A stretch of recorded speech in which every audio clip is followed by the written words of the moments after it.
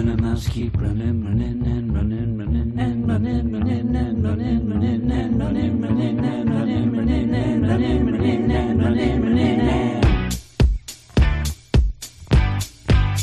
let's get fresh started, ha! Let's get fresh started in here. Let's get fresh started, ha! Let's get fresh started in here. Let's get fresh started, ha! Let's get fresh started in here. Hello, everybody, and welcome back to the Weird Science Marvel Comics Podcast. This is episode 396, getting very close to that big anniversary milestone of 400, which we usually end up doing not much with. We ended up already passing that one over on the DC Comics side of things in a celebration of just doing what we always do each week and review some of the comics that came out. So that's probably what we'll do here as well, but kind of cool. But with all of that, I have to let everybody know that once me and Jason start talking about things, we had more planned. We actually were going to talk about the Thor issue that came out this week, the 750 anniversary, the big oversized issue. We ended up recording a part of it, and I end up having a software. I'm not going to get so into that we get technical, but I'll just tell you it went kaplooey. The system deal that we end up using, which I do pay money for each month, ended up failing on us. I ended up getting a hold of the people who, support it and whatnot. They did nothing. They got me all pissed off. They were acting like jerks. They ended up blaming Jason for the most part, which made me laugh. I think I do mention it by the end.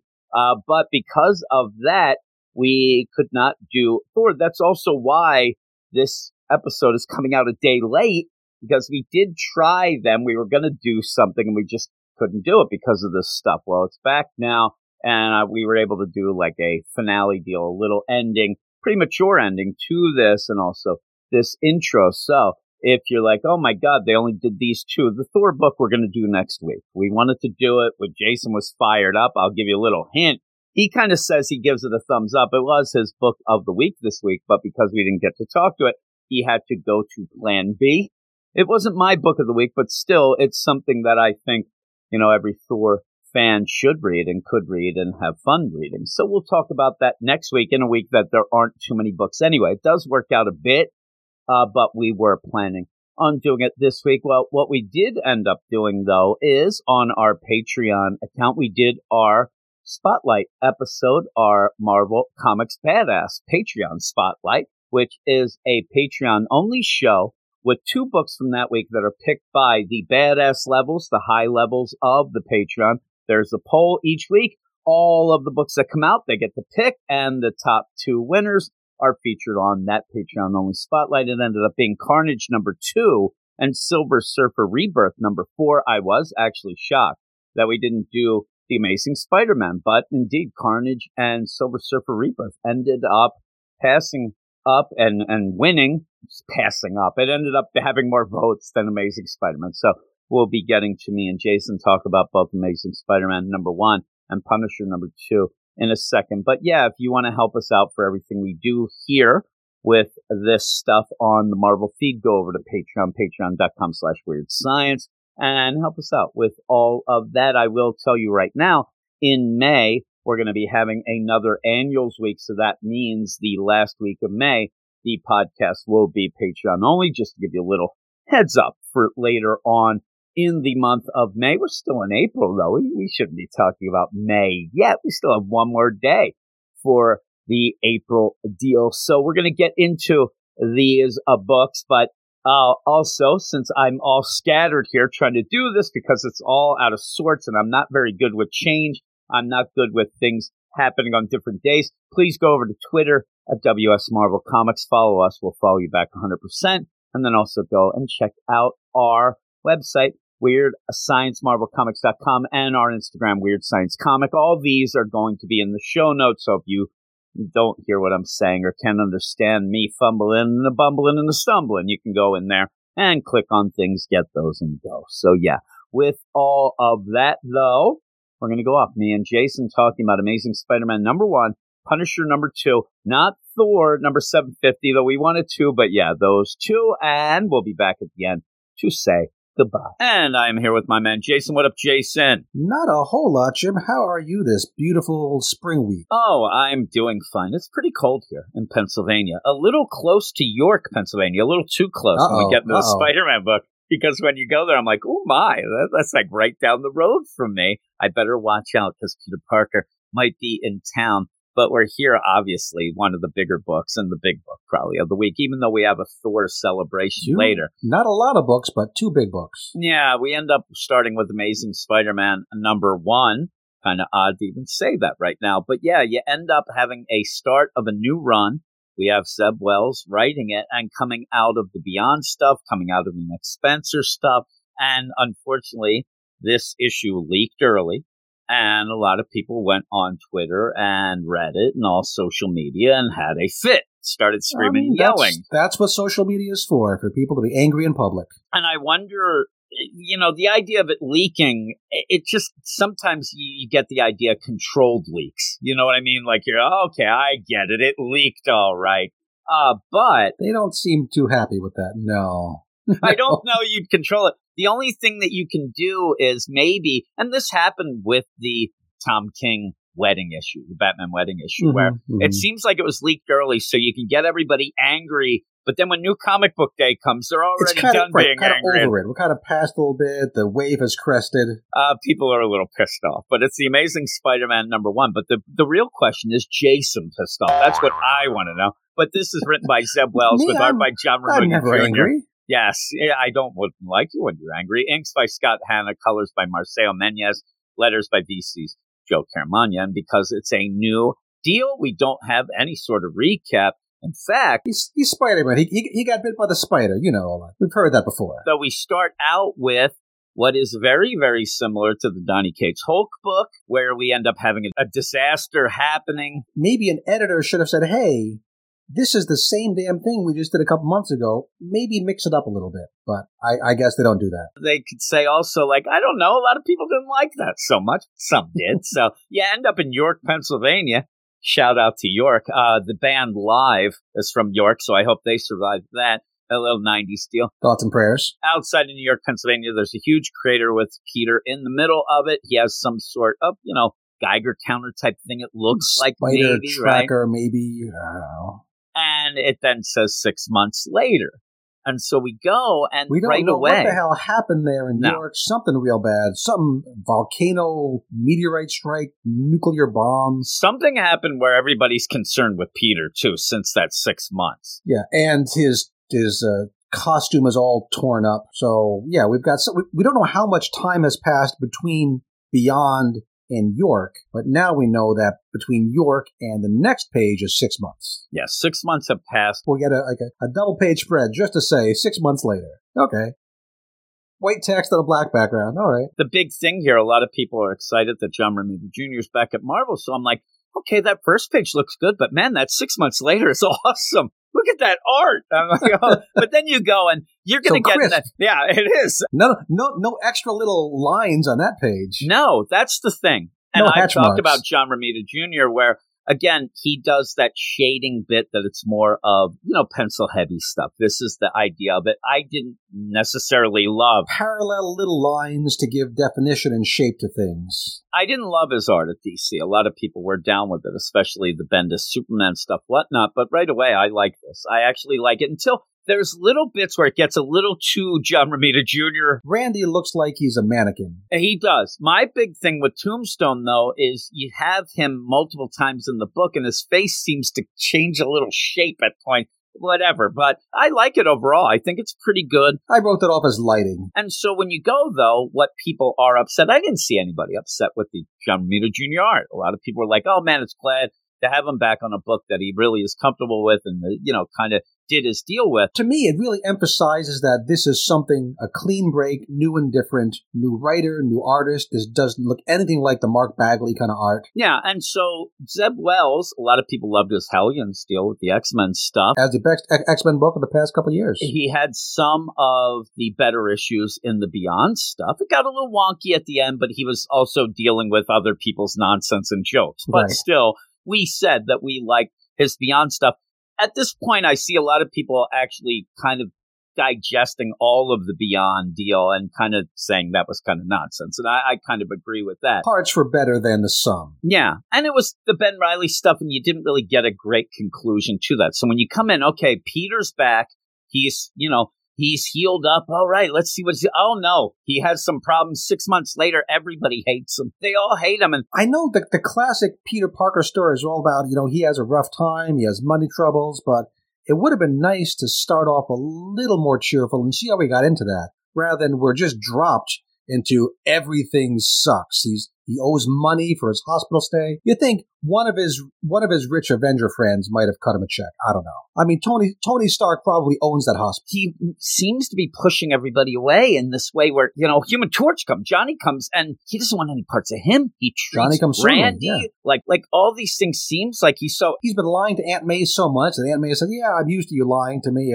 I'm kind of sick of it." And again, we're not even getting to the point yet at the end, where at the end people throw. And so what I want to say, though, is you had Nick Spencer's run. People were, conflicted with that. It went on, whatever. But the big thing at the end, oh, my God, he's going to get rid of One More Day. We're going to get Mary Jane married to Peter, kids, all that. Yeah, they were about to move in together there at the last issue. That whole One More Day, that didn't get taken away by Nick Spencer. You didn't have so then you get Beyond.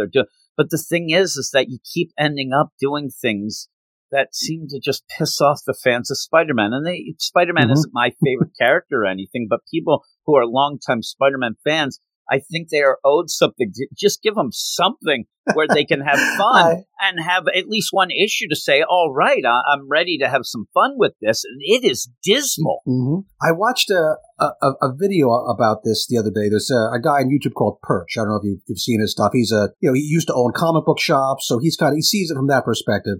And he described this issue as being incredibly anti-fan service. Yeah. Like the opposite of everything the fans want, give them the opposite. And you thought that, I see his point. You need to have a win for something. Have something go on. Agreed, they can have some fun, even if it's a whole arc, because some of the fans, again, Peter Parker Spider-Man fans, because in that Beyond, that was more about Ben. So you weren't really getting Peter anyway. And so when you get to this finally, oh my God, we can get rid of the Nick Spencer stuff. We can get rid of the Beyond. We're starting, like you said, looks like a fresh start. You got John Romita Jr. Awesome. And then you start in, you're like, what's going on? Like Aunt May not wanting any parts of Peter feels really, really awful. We're on page 4, and Aunt May is just kicking Pete when he's down. Yeah.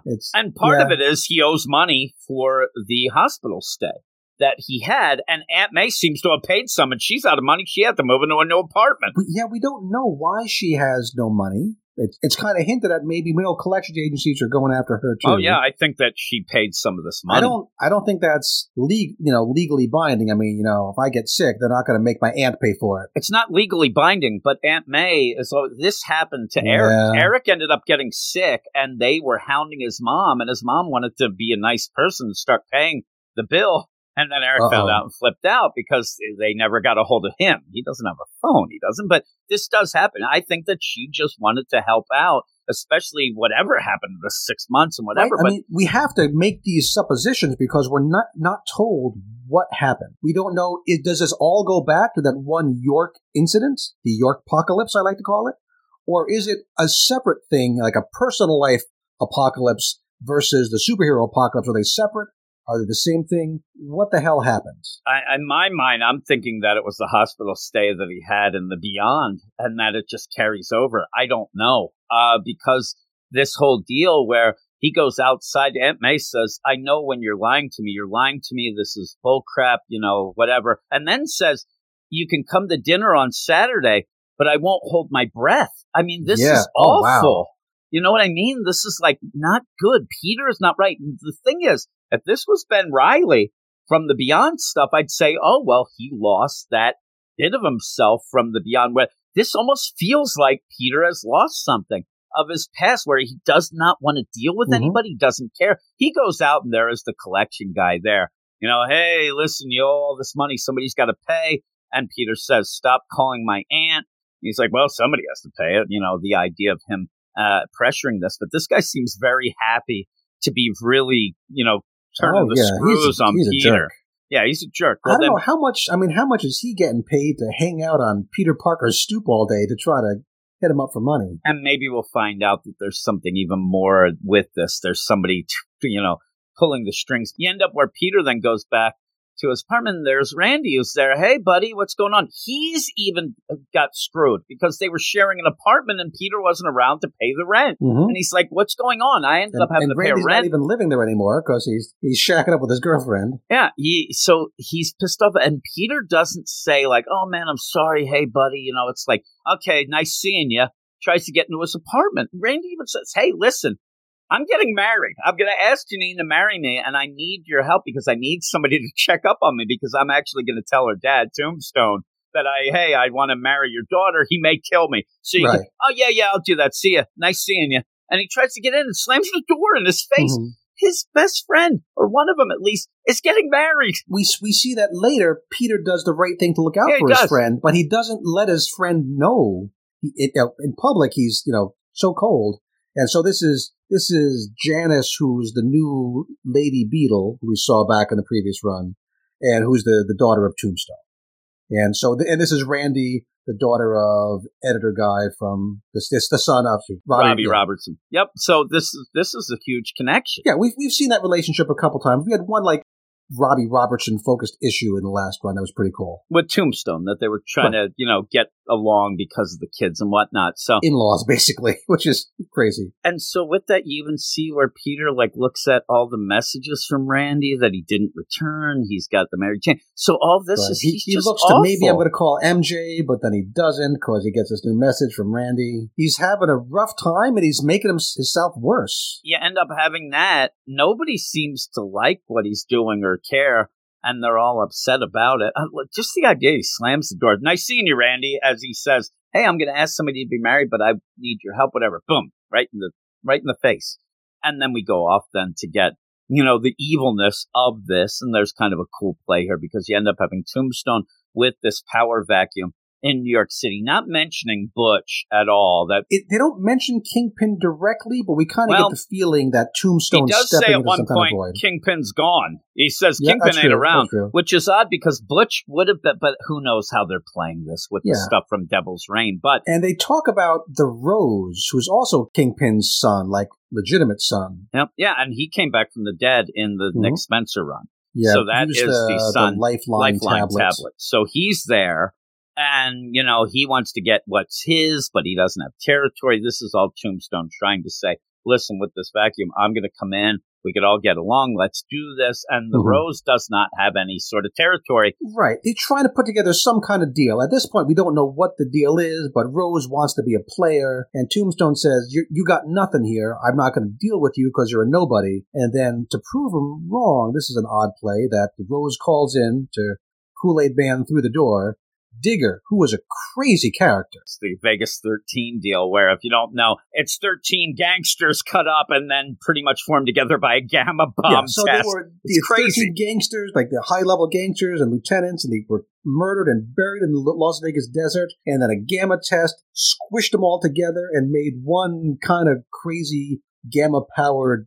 bad guy. Craziness. I mean, yeah, and he comes in and nobody wants to Who deal has with not been him. around in a lot of issues. He was kind of in one little run, and now he's back. Yeah, so everybody's kind of like, holy crap, I like, where'd you dig that guy up? He starts coming in yelling about the green door, which is kind of a cool thing to tie into the Hulk stuff, especially with the gamma that he did have. So he'd have that connection. That shows how Digger, he comes by back. the way, was created by JMS and John Romita Jr., so it's a John Romita Jr. character, so it makes sense he might come back to this. That's cool. So he does come back in, and this is like the idea, okay, you have some muscle, and they're going to make the deal. And the deal, and you still have Tombstone, though, trying to play the idea that he's in control. Hey, you're going to meet me in Harlem. He's like, well, that's not the deal. We're supposed to meet halfway. And he goes, you don't have any halfway. halfway to You what? don't have anything. Halfway to what? You meet me there. I'm telling you, it's secure. We'll be fine, whatever. And then, yeah, it's a crazy little play, especially by the Rose. But that's a cool way to tie it in. We were wondering what happened to him after he came back, especially with the Butch stuff going on in Daredevil and stuff like that, and Devil's Reign. So you end up having him coming back to try to get, what he thinks is his and whatnot. So you go where you go off to Peter again, who is going It might to also check be in. important that we see White Rabbit here working for Tombstone, who was tied in with Janice and that whole Lady Sinister Six. So I think I think she's gonna be a major-ish supporting character. Yeah, I just took it as and even says she's a little insane friend of my daughter's, the idea. So we'll see how that pulls out. But Peter then says, I got to go check. I promise I'll check on Randy. And then says, I'm not going to take my suit with me. This is kind of a personal deal. I don't need that. And then ends up, we'll see, the big twist is he doubled back without us seeing it. I don't know that I needed that. That was not a great twist. No. And Randy is having the deal. He's having his dinner with Tombstone. Tombstone is being Tombstone. He's being very intimidating. I'm surprised he doesn't say he has a shotgun and a shovel in the back. But he ends up almost pushing Randy to almost poop his pants, in my mind, because he's like, well, when I was a kid, and Randy's doing a nice thing. He says, I don't know, Tombstone seems like he might be old-fashioned. He's terrified of this guy. I was a little intimidated by my wife's dad, but, he's not, as far as I know, an actual, murderous gangster. I've seen recently that I've been led to believe that if you go and ask a father for the hand, you will be canceled because that is not what you do anymore. But Randy does say that it's an old school thing, and he thinks that, Tombstone might be old school, but he might die. So he said to Peter, you have to call me halfway through at this time. And if anybody else answers, ask for proof of life, which is kind of funny. And I do like this, the scene of the two of them at a table and just the size and the body posture really emphasizes how intimidated Randy is. And why wouldn't he be? And he's like, oh, yeah. And Tombstone messes with him, kind of scares him a little and says, listen, you know my daughter as well as I do. She's going to do what she wants. So it's nice of you. It's nice enough for you to ask and whatnot. But I'm going to go with that idea that my daughter, he goes through a whole thing. Well, when I was a kid, you wanted something, you just took it, and you did this. And even says, if you would have asked me this a couple of years ago, I would have broke your back right here. I would have killed you, straight up. Now, again, I was thinking, it was funny. Gentler Tombstone. And he says, must be what happens on top. The funny thing when he says that, if I was Randy, I'd make the joke, well, I wouldn't have asked your daughter then because she would have only been like 13. And I would have and he would have probably killed me then. Yeah, and it's also kind of funny that he talks about, well, I'm kind of more content now, which feels like a callback to the Fisk stuff from Devil's Reign. Yeah, it does. But whether or not, Zeb Wells is doing that, maybe it is the idea when you're on top, that's when you stop being hungry. And yeah, maybe Tombstone will be able to, feel more like he can just stay where he is, rather than always pushing forward and get himself in trouble the way Fisk did. Maybe that's the contrast. I think that the difference is he says that, and at the end, he gets his mojo back by going after Peter or Spider-Man. I think that that's why he says, hey, you tell Spider-Man when at the end, I'm after him. I think that that's where he's like, I got to get my deal going again because I feel too content. But with that, you end up having Peter looking in. Okay, he's fine. It looks like he's doing okay. Seems like there's nothing going on. Oh, no. You see White Rabbit and all the thugs there, and he realizes that there's something going on and says, oh, by the way, I told you guys I didn't have the suit, but I doubled back and got it. Here I am. Which, you can't be too surprised to see some thugs hanging around when Tombstone's in a restaurant. I mean, he is Tombstone. Even that, the idea of having that, well, I doubled back when you didn't, what does that do? That doesn't do anything. What that does is we get to have the page turn reveal of a pretty cool splash page. It's a nice page, but he could have just been, overcar. I'm going to go put my suit on. He could have said, well, this is what, but you never know. It's supposed to be more of a, surprise reveal. It's not a big surprise. Here's my play. This is why I don't like it. Is the idea. Okay, Editor Jim, go for it. He's legitimately going to make sure that Tombstone does not kill his friend. If he went to that he's not a restaurant, and looks in and Tombstone is doing something bad, he's going to have to stop that as Spider-Man. So why not have it? That would have been the easy way to do it. But he's like, I'm just going to check in on him and go. It's weird, but it's just to get that page turned. Oh, my God, Spider-Man. I do love the art when he jumps on the car. And he's very soft with it, and he lays down. And he's talking about, hey, we're going to go for a ride. Let's see what happens. It does. I do wonder about all the other cars around who sees Spider-Man just landed on top of a car and riding it. You're in New York. You probably see it all the time. Yeah, really. Like Spider-Man basic celebrity spreading. It's like It's like walking past Woody Allen. You know, he's just there. Yeah, exactly. There he is. You shame him and move on. So then you go and you have this meeting, and we find out, what's going on. This idea of this tech, it's a Goblin glider that they're actually selling. There's not a lot left. And then Spidey can't help himself but make a joke as he now is shifted on top of this giant armored car and says, hey, you better check the miles on that. It always gets you. I do love that little pose on top where he's got his knees up and his hands on That's like me reading comics. I'm like, oh my goodness. I got the phone there. I'm twirling the cord. You end up where they're like, oh my God, it's a boss. Digger. And all of a sudden, he gets the Spidey sense, and Digger comes flying up. I mean, just crashes up through this armored car. Arms right through the top of the...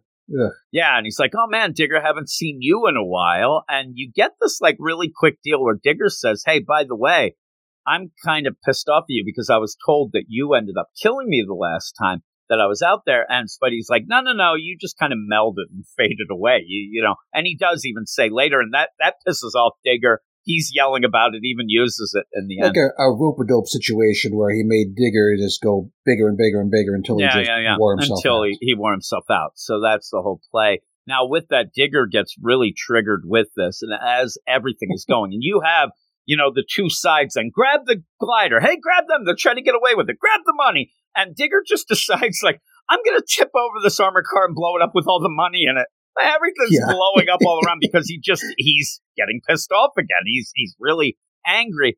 You get that weird deal then where White Rabbit goes, oh, tough day to be Kareem. I'm like, oh, yeah, Kareem. Oh, my God. It's like an airplane situation again. You try dragging Lanier up and down the court. Really. I mean, you got that. Hey, who's Kareem? And there's Kareem is in there. He's trapped, so he has to get him out.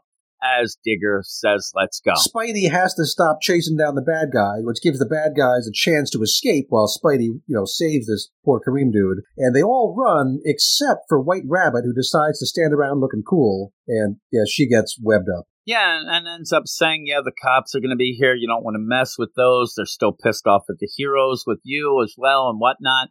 He's like, okay, well, and then he webs her to the car as he's going to go away with the thwip. And, he ends up going off then. So he did save, most of the people there, and even there looks like the tracker that he might have put on the car as well, it seems. But with all that going on, it's okay. You get some action. This is not bad. I mean, I enjoyed it. It's better than Aunt May and Miranda.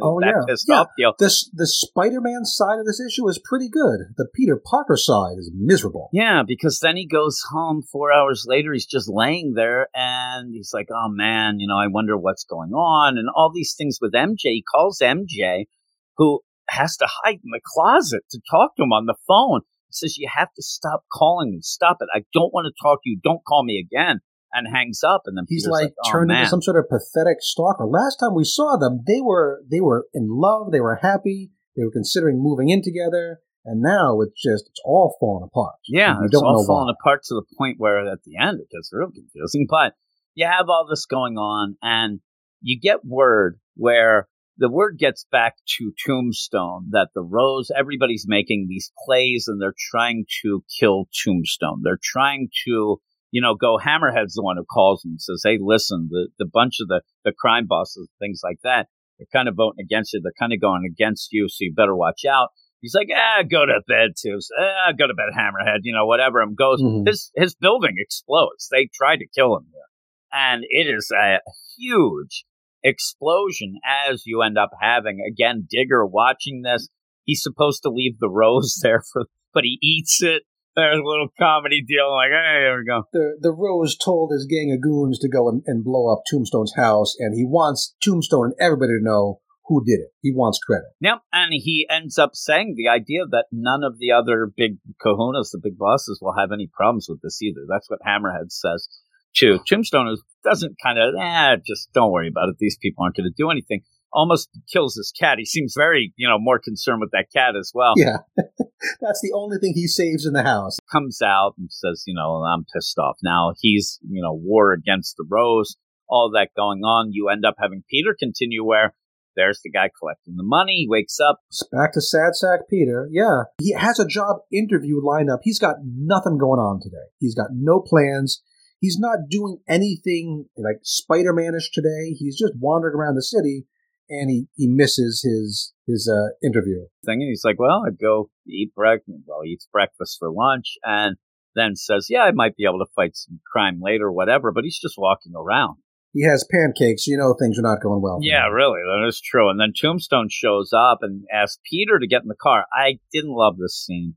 I'm telling you, if I was Tombstone, I would have killed Peter Parker right there. Peter is so over the top, like trash talking. It's kind of like the Tony Stark Iron Man dynamic way back when, where he knows that Peter Parker knows Spider-Man. He wants to send a message to Spider-Man, so he talks to Peter Parker. But Peter here, I can see that if he's in this sad sack situation, now he has somebody he can be a jackass to. He doesn't have to be sorry to Tombstone. He doesn't have to be, sad sack guy. He wants a fight. He's spoiling for somebody to punch. I mean, if he ended up at this point where Tombstone goes to attack him, I mean, either he's going to have to reveal that he's more than just old Peter Parker, or Tombstone's going to straight up kill him. Because he is so over the top with it. And Tombstone, a guy who doesn't take guff like that, just takes it and then says, you're a funny guy, Peter Parker, because he says, I have now made Spider-Man my thing. I am going to go after him, and I'm going to teach him what it really is like. Which is weird, because we don't know why Tombstone is connecting. He knows he's attacked by the Rose. We don't know why he's connecting this to Spider-Man. Yes, I don't think it's because of him breaking up the deal. If he knows how the Rose came back to life, or actually, it is Peter's fault. It's Boomerang and Peter's fault. He's the one that ended up, they got the pieces to Kingpin, got it. The Rose is back and tries to kill him. No, I'm saying who knows what they know, because remember when Kingpin was doing this, he was hanging around with Hammerhead and all those other guys. They were part of that. They were sent out to even get parts of that. So I think that word got down. I think word got down that this all deals with that Lifeline tablet. Again, we're forced to fill in this background because it's all presented to us so mysteriously. So we're all making up things. But I think that it is, again, you had that whole bunch of Kingpin's cronies and all the bad guys going around for that Lifeline tablet, which did bring back the Rose. So maybe he's connected some dots. I think when he says, you're a real funny guy, Peter Parker, I think he's starting to connect some more dots. I mean, just the idea that this Peter Parker, why is this guy so, itching for a fight with me? If he's just a normal kid, I'll kill him by just squeezing his head and popping it. It's just a weird play. But then with that, you end up, because it does seem now, do you think the car is driving around as they're talking? Or is it just kind of question too, and went back and forth on that. Because it's weird if it's driving around, right? Yeah, and then he leaves him right where he dropped him off, because he picked him up, put the Peter Parker outside MJ's. He's kind of creeping around like a creepy creeper. He is. And he drops. I think he just sits there. I think the car just parks. Sitting there. I wondered that they're driving. I really would have laughed a lot if they didn't start there outside of MJ's apartment, and then you end up, Tombstone just randomly drops him off outside, because it's raining. It's a cool John Romita deal where he looks up and it's MJ's apartment, says, man, why do I always end up here? And I wish I had a better reason. He tries to kind of like slink off, but MJ sees him. She's like looking out the window, you stalker. And then the big thing that a lot of people. Angry. She just looks really sad. Well, then you get where there's, hey, MJ, are you okay? Yeah, I'm okay, Paul. And then this guy comes in and says, and says, hey, I can't hold them off. The big play here is there's these two kids that go mommy, and the one looks exactly like a little MJ.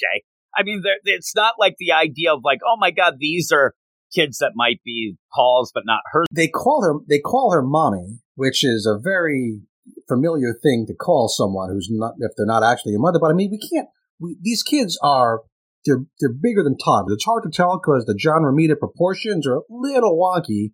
But the girl looks to be, like 5, and maybe the boy the kid's 7 like or 8? 7, yeah. Like so who knows? We did not have that long a time skip since Beyond. No, but again, some people are saying that this 6 months and this thing, whatever happened, might have had like a, one more day thing. Something went wonky. There's a time skip, something with it, because that girl Black looks Widow kind of a thing. That girl looks exactly like MJ coming in here. My theory is that's just a red herring, or a red hair ring. Ah, there you go. I think we're going to find out that these are just Paul's kids, and maybe they've been dating for a couple months, and the kids really like MJ, to the point where That's they're what calling her it mommy. seems. I mean, the idea of I can't hold him off any longer is kind of a weird play. It does, in my mind, it is the idea where somebody starts dating somebody, and yeah, they can call me mom. It might be 6 months they've been dating them, or the idea of it's just some crazy stuff because at the back, and then we get a little bit of an end scene. MJ and Paul don't kiss each other. They don't call each other sweetie. Nothing like that. All the emotion is between MJ and these two random kids. Yeah. The play, though, is that if I end up going upstairs right now, I'm not necessarily kissing my wife every time I see her either. I'm almost getting the play. I don't know what's going on. Right. That's why it's so strange. Again, I'm trying to figure out what's the trick, because clearly there's some kind of a shenanigan being pulled on us here. Well, you have in the letters, because then we get a back deal. You have like an epilogue deal where you do end up seeing, Doc Ock has been better days for him. He's all tied up and things like that, where we'll have to see what that's going on. We have a lot going on in this anyway. Do we know? So Doc Ock's upside down, captured by somebody, and Doc Ock is mad because he wants to get Peter Parker, but he wants to get Peter Parker when he's up. He doesn't want to get Peter Parker when he's already down. That doesn't seem like enough of a challenge. But Doc Ock got some bigger issues because he seems to be captured and hung upside down by some alien dude. Do we have any guesses who this guy is? I don't have any guess at all. We only see the back of his bald green head. We see that he speaks in lowercase letters, kind of like somebody from the Ultimate Universe, but maybe not. I have no guess. I have no guess at all, so we'll have to see how that goes. I'm just going back to look at something quick. We were told in the previews that Doc Ock was going to be one of the main villains in this opening arc of Zeb Wells. So, but we find out here that at least doesn't seem to be so connected to the York, PA thing.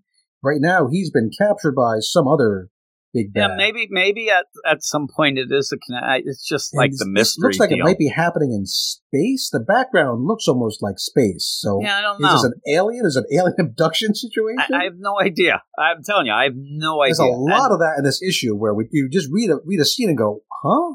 What did I miss? Over and over and over. Doesn't intrigue me that much. We'll wait and see what happens. And so I'm not going to be somebody who's like, oh my God, this is the worst because of what happened with MJ and stuff, because I have no clue of what is happening, especially with the kids. And then in the letter at the back, if you do read it, Nick Lowe, pretty much, I mean, this is what gets me, is where he thinks in his letter he has to start off by saying, and I'll just say, super hoping that y'all like what you just read. I know a bunch of you probably didn't like the last couple pages very much. I didn't like a lot of it when it came to Peter, but so don't want to cause you pain. With an apology. Yeah, don't want to cause you pain, but you have a heck of a story we're building that I hope you all enjoy enough to make up for your anger and sadness you're feeling right now. Do they understand that people don't want to be strung along? Everybody. They don't need somebody to say, oh, this is what happened. I bring it up all the time. Tom Brevoort, who isn't Nick Lowe, obviously, but ends up yelling at Brandon online because Brandon's like, I'm getting nothing from this Avengers book. Oh, you have to wait 300 issues. People don't want to wait 300 issues. They want to have something, especially in number one, to get happy and put it on their pull list. I've seen so many people say this is off their pull list because they don't like what's going on and tell me when it gets better. You can't do it as the number one. There's like 4 or 5 different places here where something awful happened to Peter and we don't know why, which is too many. It's too many. Mix some of those in, some intrigue. Oh, I wonder what's going on. But in between, give us something a little bit more upbeat. And, oh, yeah, I'm reading The Amazing Spider-Man, not the morose Spider-Man. Yeah, the sad sack asshole Spider-Man. I hate the curse. But the idea of this is you are getting fans who, like I said, Nick Spencer's run, a lot of people liked it. It kind of went a little too long in my mind. But you were promised almost a hint promise that one more day gone, we're going to get him. Then we get the Beyond stuff. There's the weird. Even what if are they doing now? Completely undone. We had the happy couple together, being mostly happy together. Yeah, you didn't have to have a wedding yet. Still. I'm not a big shipper in any couple, whether it's MJ and Peter or whoever. But I also don't want to be jerked around, right? For just back and forth, like just pick something and go with it. Nick Lowe is pretty much, and this should say, hey, everybody, our crap don't stink. You keep reading because we're going to make you because you're a Spider-Man fan, but we're not going to give you what you want. And there's one thing. There's a bit of like every fan wants something, and you can't rely totally on, hey, I have to please this, and this. But don't go the opposite. This feels like a lot of things nowadays where the editors and the writers, they want to fight with the reader. They don't want to give them what they want. Now, with that, you can look at some of the books that are popular and not popular or whatnot. And some of these books that are over the top fan service, things like that, people are eating up because that's what they want nowadays. We're just getting sad sack Peter with a mystery we don't know, with MJ with kids, and Aunt May, who always will never give up on Peter, seems to have given up. Johnny Storm, mad at him. Johnny Storm at one point says, and the little hint we didn't even say, when Johnny Storm comes and says, hey, I'm checking in on you, Peter seems like he, first off, doesn't remember because he doesn't care that Johnny can't flame down. He's basically like, hey, kind of turn down the temp. And he's like, what are you talking about? You know that I can't do that. And that's kind of a thing that's real personal to me, jerk. And then there's that mention of, hey, Reed and Sue don't want me around. Well, you did steal from us. And that seems a mystery of what might have happened. Maybe with yours. six different times where something crappy happened and we don't know what. Which, I like the idea of a mystery. Give me something to think about, from this issue to the next, but they can't all be horrible things. It's just like a Russian novel. Peter's a sad sack. He always owes money. Yeah, like those are the tropes. You're taking them up to 11, where Aunt May's like, yeah, we're having dinner, but you won't show up. I'm like, that's awful. So how many pages of happy Peter Parker do we get? We got like one page when he's fighting Digger. And he's kind of cheerful. That is it. Yeah, I think the play might be that Spider-Man is where he wants to be. Peter Parker, he hates being Peter Parker right now. Whatever happened, he's embarrassed, he's upset, whatever. But as Spider-Man, he seems all happy. Like, oh man, I get that, and I can kind of disassociate with this Peter Parker nonsense, but we don't know what that nonsense might be and whatnot. Aunt May, she's got to live in a different apartment because she can't afford one because of the money. So it's just awful. But the overall deal, I'm interested, hoping that it will get better, but I'm worried. I'm worried that a lot of people are going to bail because they aren't going to say, oh, I'll give this team, the leadway, whatever. Everybody wants something good and cheerful, at least after what we just had. I mean, in that Beyond stuff, Peter was in a damn coma and couldn't even be Spider-Man. So then you come into this after at the end saying, hey, MJ, you want to live together? Yeah, we'll live together. Oh, no. There you go. And it's one of those, like I said, a lot of writers nowadays, they want to give you real crap.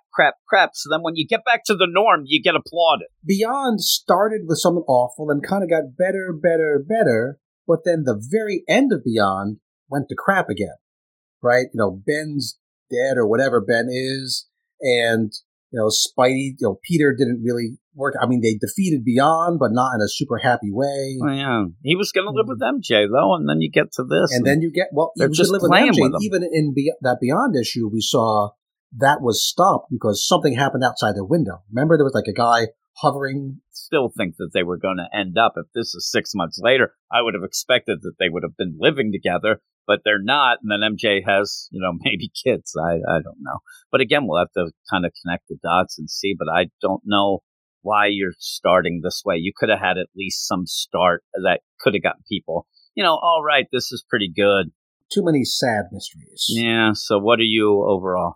It's weird that I think the high part of the issue is the John Romita Jr. art. Yeah, I like that. Yeah, it's pretty good. I mean, again, a couple pages looked a little crash test dummy-ish, but not too bad. So there's some interesting things going on I'm curious about. So I want to see the next issue, but I'm not left feeling happy about it. So I guess I got to give Amazing Spider-Man #1 a 6.5 out of 10. I'm giving it a 6. I'm giving it a 6 because you have to wait to see what all this is about. But again, I'm kind of sick of that. You got to wait. I mean, the #1, I should be inspired to go forward, not because I want to say, man, I hope that this stuff works out because it's bullcrap. I want to say, oh my God, this is awesome. This is Spider-Man I've been waiting for. Let's go. And then introduce these nonsense. But yeah, it had a weird tone to it that I already see a lot of people getting upset about. So we'll move on to the next issue, which is the Punisher.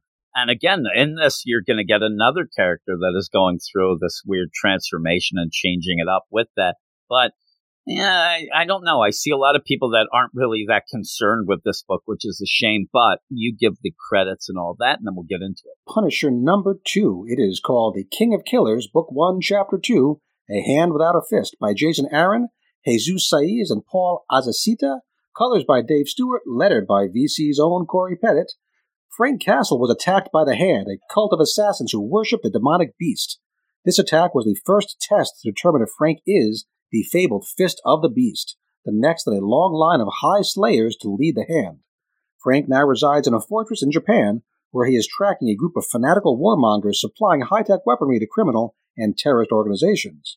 The Hand made Frank an offer he couldn't refuse, become their fist in exchange for the resurrection of his long-dead wife. Yeah, and we saw that he got his wife back last issue, and we go into this and see that the Hand had their eyes, at least the priestess of the Hand had her eye on Frank as being the Fist, and the Fist is something that hasn't been around in a while. They even say that the last Fist had Like died 100 years. hundreds of years ago.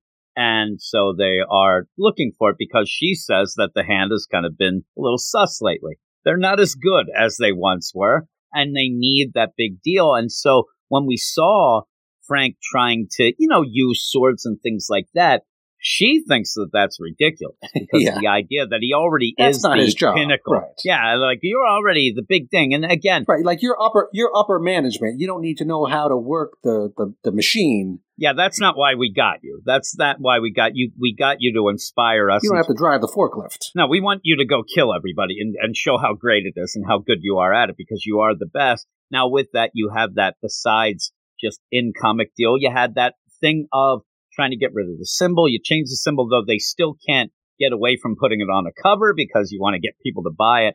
But you end up having this idea of, he is the best killer, but he wants to learn a new way. He's trying to train with them, but she ends up, and it's a pretty cool scene where he's doing this, and she says, hey, everybody, who are you? Like, tell Frank Castle here who you are. I'm a maggot. I'm nobody, and I've had a sword since Frank 8, is like sparring with this one, swordsman of the Hand, and he's not doing well at all. He's getting his butt kicked. And yeah, so the guy who's winning says, yeah, it doesn't matter who I am. I'm just, I serve the beast. Yeah, and the big thing of them having been recruited as real little kids, kind of. Yeah, they've all been fighting with swords since they were 7 years old. It gets Frank a little upset by the point where at one point he says, we're no longer getting kids from now on. That ends now because he is able to kind of order them around. And it does seem like he's pointing them towards some things that he wants to get done. Not only that, but going after these whole warmonger deal, that whole Right. play. It's not super clear to me how much the High Priestess is actually obeying him, or at least acting like she's obeying him when secretly behind the scenes she's more doing what she wants. Yeah, I don't know. I mean, when they bring him to this big devil deal, I think that he might be somebody that you have to kind of listen to. We'll have to see. But Frank, if she is doing other things, then it really makes Frank a dummy because he seems to know everything that they are kind of getting involved with. And he says, keep doing the New York deal, no kids, whatnot. But we see that he was kind of recruited or at least looked at as a kid. He had problems. He had a therapist. This is an interesting retcon because previously, at least as far as I knew, Frank Castle was basically a normal guy up until he had that, one bad day, basically, when, his family was slaughtered by gangs, and that's when he became, this violent, criminal, murdering Punisher. But we find out on this issue, no, he was a psychopath from being a little kid. Yeah, day one, he was collecting guns. He was hiding knives in his stuffed bunny. He was drawing pictures of people on fire being eviscerated. He even killed a dude and nobody knows about it. I think this must be the Azaceta art. It's a very different art style, and I think that's how we're separating it out by the two artists. So and I saw a lot of people, though, were pissed at this. A lot of people think that this is bullcrap, and why are you changing his past and his origin? But that's what people do. That's what, I know it's what Jason Aaron does. That's what, really, him and Donny Cates, they're big on this. That's what they do. I don't know that I like it either. It ends up, he's wearing a Captain America shirt, but he's leaning back in his chair like he's, like he's a soprano. Yeah, it just ends up, it gives me like that bad feeling then, and then it isn't that one bad day deal. Is this Marvel trying to break away from people wanting to idealize the Punisher and using his symbol for things they don't like? Is this, not that those people read comic books, but... That's my first point is they don't. And that symbol that is the classic, that's always going to be what they use. They're not going to change it. If I went to somebody who's using that and doing it in a way that they're awful people, and I go, hey, by the way, jerk, Punisher doesn't use that symbol. Half of them would go, well, who's the Punisher? They just like that symbol. Looks cool. Also, the idea of telling me then that the Punisher that they seem to, if they do idolize, that he was just a psychopath from day one, that doesn't change things either. That's not going to, I can't do that because half of these people probably are the same way. This probably gives them something to hold on to a little more than. I thought it was weird. I thought it was really weird. I thought the play was that eventually with the mother, his wife and kids back, because you even get a mention where his wife says, and she seems off, she's taking medicine, whatever the case may be of keeping her there. And she says, when will the kids be back? And he says, soon. That was something we wanted to know. But I thought the play was with the kids and the wife back, like, would he be the Punisher now? Everything that made him the Punisher is now gone. He's now got his family back. Now we just see, and I think that's the play. Oh, by the way, if he gets his family back, he's still a psychopath asshole, right, and he's going to do this. And it threw me off a bit. It threw me off. Again, we'll have to see how it plays out. It's a major change to the whole understanding of the character. And I'm curious to see what we get out of it, but it's a big swing. The people I saw who don't like this issue, that's why. It's because they said, this is just too much. Why are you changing this? It's ridiculous. They seem to, hey, I accept the symbol change. Okay, I understand, but this seemed weird. But yeah, you have it where even this priestess ended up approaching Frank as a kid and has this tray of 3 knives. Which knife is yours? And he says, F you, F off, and walks away. And she laughs, I'll have to keep an eye on you, like a sus lady. Yeah, so this was decades ago when the High Priestess didn't look that much younger then. So I don't know how old she is, but she's a couple hundred years old, I think. Some sort of weird hand magic for her. Yeah, that's what it seems. And her trying to get this new fist already sees and says, you didn't tell the therapist anything, right? Because you're what you are. Don't let them change you. You're awesome. And so now we see that, he is there. He's on that crazy bloody throne. And they are going to bring a guy in the same deal of the guys that we saw before. Apostles of War. That come in. We saw these guys with the big Trojan helmets on. He comes in and offers kind of a truce. Hey, this is a banner gun. It looks like a super soaker, but... Yeah, it does. Super soaker with gamma in it. And you end up having...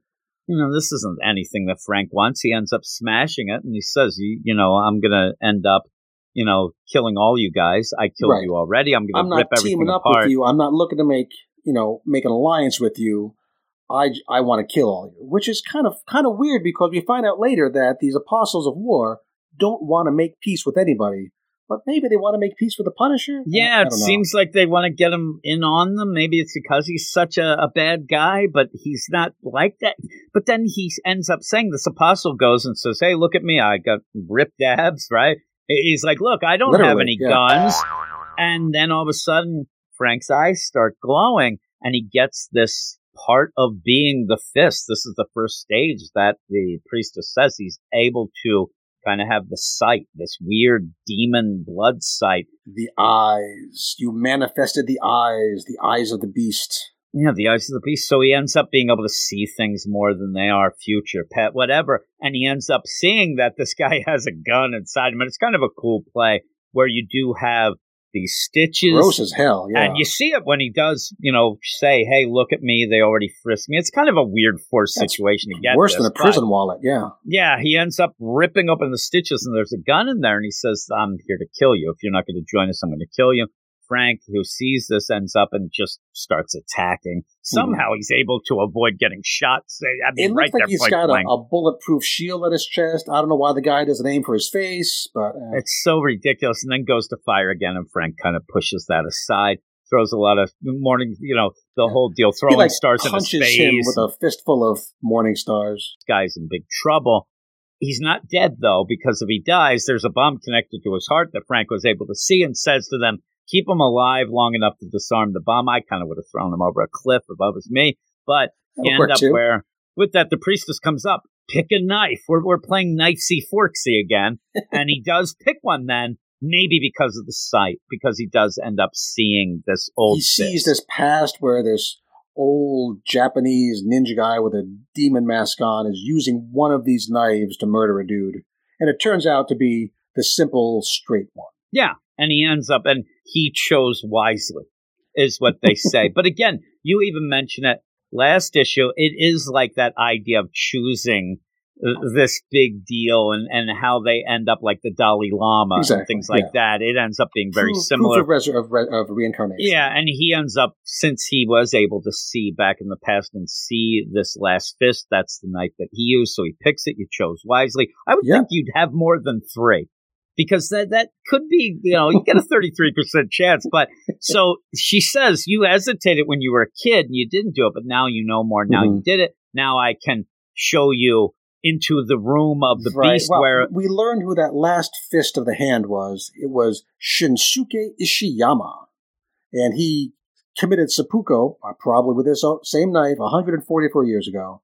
So that's how long the hand has been without a fist. So that was the last fist, and he, is now going further and further into being this fist, and she's like, hey, let me show you. We have a curtain of weapons that I have to pull apart. I'm like, what is this? Like, really? It's like the throne of swords, but kind of they all hang together. Yeah, this curtain of weapons ends up where he goes to see, the beast, and there is... It's like the door to Greg Brady's room.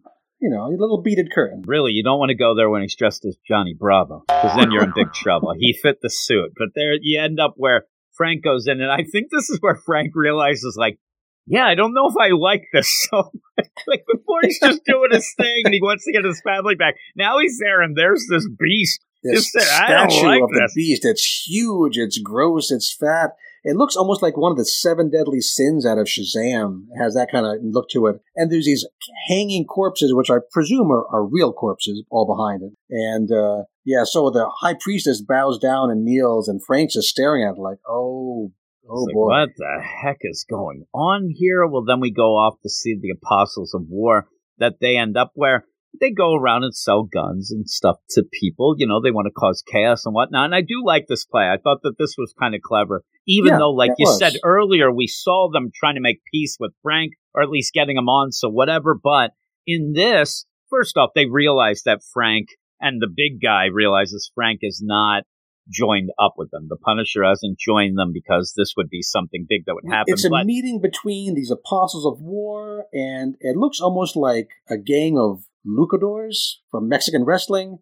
We don't know where this is, but the play is that the Apostles of War have sold some weapons to these folks because they paid for them, and the Apostles are mad because they didn't actually kill nobody with these weapons. And the gang says, hey, our opponent surrendered, so we didn't have to shoot him. So this is even better, right?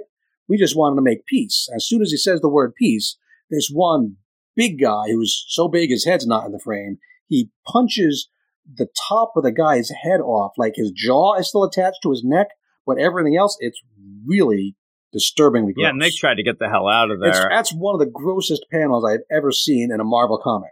Yeah, and the funny thing is they even say they want to make peace with the Apostles. He's like, hey, that's why we came here. We don't want trouble. We just want to make peace with. And he just obliterates this guy and says, nasty. You say the P word around me?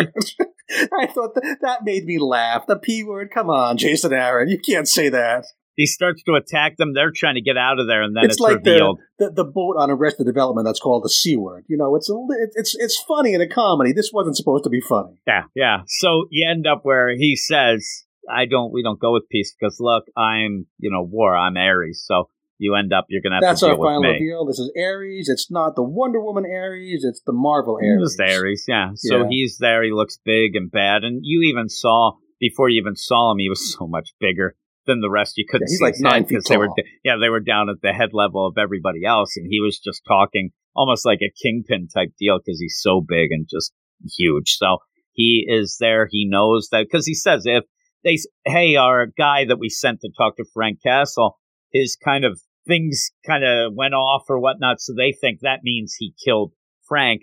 And that when you have Ares say, no, I would have known about this. People would have rejoiced. I would have gotten signs that was happening. That did not happen. We still have to go against him. So you have that big deal. And having Ares as that lead of that. It makes it a little bigger. These apostles were kind of a joke in my mind. They were more the first issue, but here, I mean, I guess ripping a gun out of your stitches is pretty badass, but I just needed a little something more, and having Ares, that's pretty cool. So we'll have to go against Which that. I think but we speculated last issue that they looked like Ares in the first like the first two panels of the whole book. Like I said, it ups the ante having Ares, and this will be the big deal of Frank kind of seeing the demon. Does he want to do that? He's getting these abilities now with it. He wants his family back.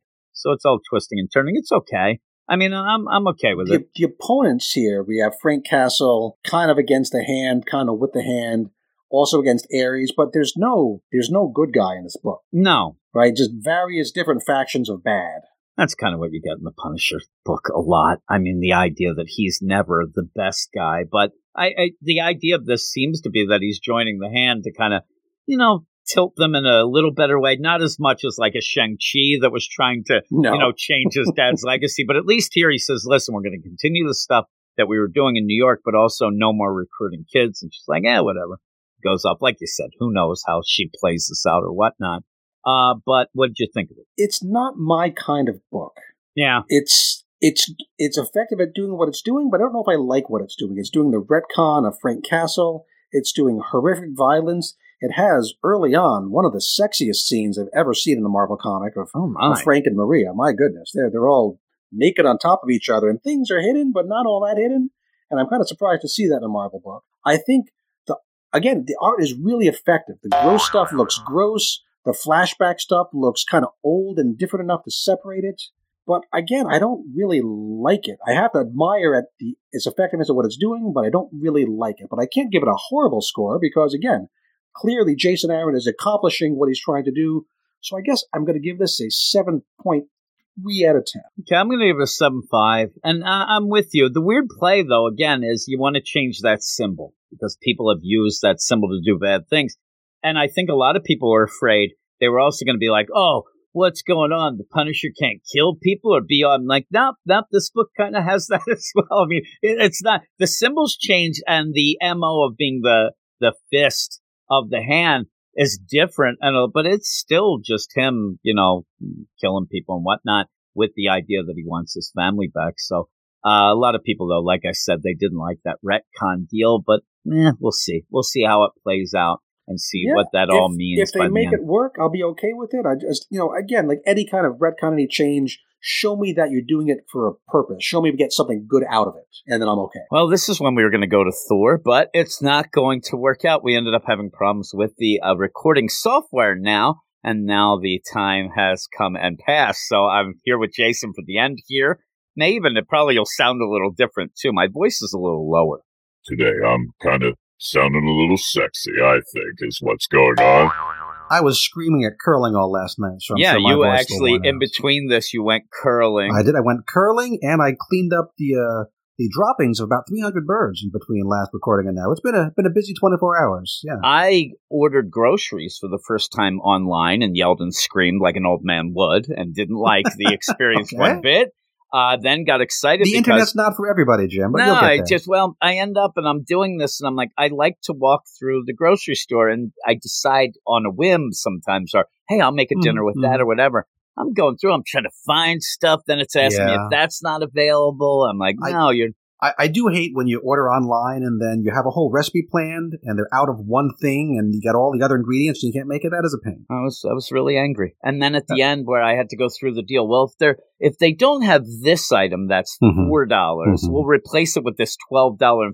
And now you're not. See, that's why Detective Booth and Carnage went shopping Exactly. himself. Well, that's why I should have. And that's why maybe he's a gem. Because, we're at the end here. And with that, we will be talking about Thor. We know it's a big book. It is a big book.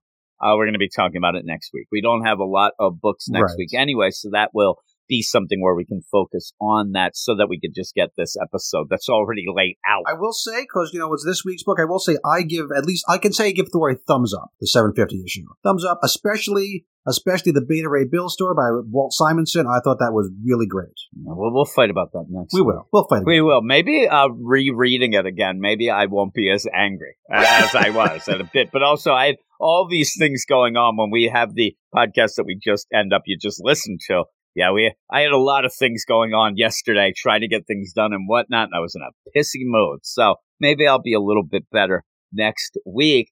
In the meantime, I've talked to a bunch of people since we recorded, and they love that Spider-Man. I'm like, oh, you might, not love our review. It has promise. It has promise. Maybe not the greatest number one issue ever, but, see where it goes. I have some faith in Zeb Wells. Okay. Yeah, I like Zeb Wells, so we'll have to see how that goes. What is your book of the week, though? My book of the week is going to be Silver Surfer Rebirth number 4. You mean that book that's on like one review that's like a 4 on the? I actually had fun with it too. We had fun talking about that. Mine is actually Carnage number 2. Again, both of those. This is not planned and they were both on the Patreon spotlight, but we had fun talking about them. We actually had a pretty good time with that. They both did what they set out to do. Yeah, they did. Now we have our gem of the week, and my gem. That I originally was going to have is actually from the Thor book. That's a little hint. Like you said, thumbs up with that. I'm going to have to, because I actually thought of my gem. I completely forgot about it 2 seconds later now. And I'm trying to think, so what is your gem? My gem of the week is from Carnage number 2, Detective Booth, because he sat by his comatose partner's hospital bedside, and then he wasn't too angry when that partner broke into his apartment. I think that makes him a gem. That's a pretty good one. Originally, my gem was going to be the old lady priestess from the whole Punisher, where she did offer a young Frank Castle a pick of knives. That's always fun, right? Kids love knives. It's good for their character. Here's mine. I remembered mine. Okay. I was stalling there. Is what I was doing. No one can tell. Don't worry. Randy Robertson, for going to Tombstone, knowing that he might die, still to ask. Stand-up guy, Randy. Yeah, still to ask if he could have his daughter's hand in marriage. Looked kind of like a crash test dummy, but a good guy. Yeah, he did. But I thought that was pretty nice of him. With that, though, it ended up actually extending the issue a little in a weird way. But yeah, that is my gem of the week. So with that, what do we have on the docket next? Oh, cover of the week, too. I forgot about the cover. My cover is the Amazing Spider-Man, the John Romita cover. I thought that was a pretty cool cover. That is mine as well. I just threw a little shade at John Romita for some of his faces, but yeah, I thought that cover was really nice by John Romita. You like the sweep on there, the thwip? I did. I thought that was the most cheerful, upbeat part of the whole Amazing Spider-Man number 1 experience. Actually, you go and looking like this seems like a lot of fun. My hopes are up, and now they're no. Aunt May won't even barely talk to him. Oh, my goodness gracious. But what is coming up next week? Next week, besides our will be long-awaited Thor number 750 coverage, we'll be doing Avengers Forever number 5, where we were going to learn about Doom Supreme and where the heck he comes from. We'll be doing Maestro World War M number 3 of 5 and see what that wacky Maestro is up to. And we like that book. You didn't like the last issue as much. The second one was a little bit down. The first one got me excited. The second one was a little bit treading water. We'll see where we get to that. That was a Namor joke, by the way, treading water. Yes, yeah, it is. The next book we'll be doing is Spider-Man 2099 Exodus Alpha by Steve Orlando. Yeah, that's one that if there weren't as many books, we don't have a lot of books, so we're going to try that out. I'm worried about it a bit, I don't know. We'll see. We'll see if we can get that Orlando Zone sound effect going. I don't know if I have a button for that. What else then? Isn't there one more? There's one more. Ben Reilly, Spider-Man number 4. This is way back in the past before he got turned into whatever the heck he's turned into now. So we'll see if there's any hints back there about he's turned into what Eric wants me to always. He tells me all the time. Pronounce it chasm. Say chasm to get people upset. I'm like, no, I'm not, but I'll say it now. Chasm. Yes. But with all of that, the funny thing about that Ben Reilly book is now that the Beyond stuff is done and we do have chasm, now it's official. That Ben Reilly back in the day, even though it shouldn't affect it, it kind of loses a bit of its luster for me. I'm like, it does. It feels like, no. Yeah, the hopes and dreams just, So. I think we both forgot it existed until we saw the previews. Like, oh, right, that book still is a thing. We were talking about what was coming out, and when we got to that, you were going down the list to me, off the deal, and you said, oh, and and I actually thought, wait a minute, is there number 1? Like, it's that. And not that we haven't liked that, because we did like it at the beginning. But again, I don't know. The zeal and the steel is kind of worn off. I don't think JMD Mateus is probably all that happy with what they've done. No. So hopefully this issue, though, will be like, okay, we're going to get them. You could look at it the other way. We're doing glass half empty. Because I said, we'll get good Ben Reilly stuff, so maybe we could think that Clone way. half We'll see. full. Right. Yeah, we'll see how it is. But yeah, apologize to everybody for not having the Thor this week. But again, I'm telling you, I'm so angry with this blame those system. storm giants. And I'll tell you that I end up where even the last time we had a problem with the recording software where I get a hold of the people, they never helped me the last time. If you remember, I came up with a solution that seemed to work. So then when we go this time, they end up, they're giving me this and that, blaming me and you. I mean, I'm telling you, the shade they were throwing at you. Oh, my gosh. Yeah, because of your computer. They can tell what we're using, and they went right to that, and that was it. They wanted to just say, whoever this Jason guy is, he's the... And I'm like, really? You jerks? Because I'm having problems, too, on mine. And then I went, and in the meantime, I figured it out myself again. I should actually... Maybe I should get some money. They could do the IT call. Send them right to me. The jerks. Hey, they were jerks about it. Tech support podcast with Jim, only on the Patreon. Oh, they were jerks. Really, just not being nice. And why do I pay you?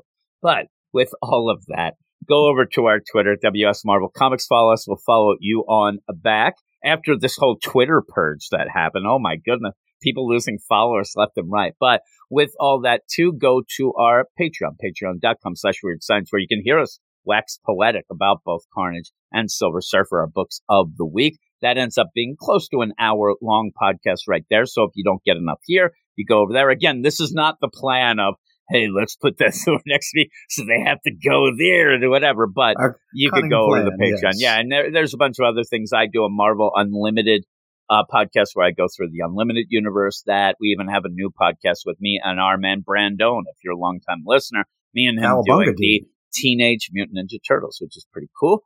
And a lot of other things over there. So go there, but also go to our website, WeirdScience, MarvelComics.com. Check out our reviews. That is that.